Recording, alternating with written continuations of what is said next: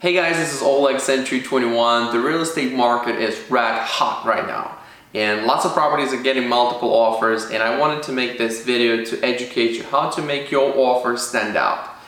So the number one tip I would give you is to make sure your agent follows the instructions listed on the MLS. Most of the times when the property is getting multiple offers, listing agents put instructions, time frame that the offer should be submitted, what types of documents need to be signed, and when the decision is going to be made. So make sure your agent follows those instructions. Sounds simple, but sometimes agents don't follow those instructions, and it's not a benefit to the buyer. Number two is make sure your offer is the most appealing to the seller. Make sure your agent calls the other side and finds out what's the best closing date for the seller.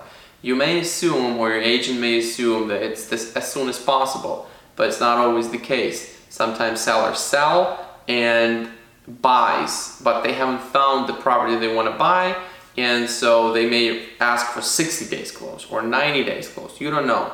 So make sure you find that out before you submit an offer, and make sure your earnest money deposit is as high as you can go. So that will put you in the best position. Number three, I would say, is one of my favorites, is make it personal. Write a letter saying that you love the school, you love the shopping that's nearby, you love the backyard. You can imagine living in this house and how you're raising kids, or how you're spending your evenings and stuff like that. Just make it personal so it's so appealing to the seller that it makes your offer stand out. And the best way to do it is to make a video.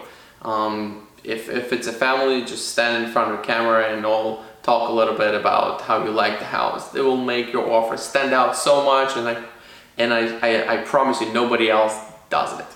So those are my three tips. Hope it helps. If you're looking for an agent to do the best job for you, you know who to call. Thanks so much. Bye-bye.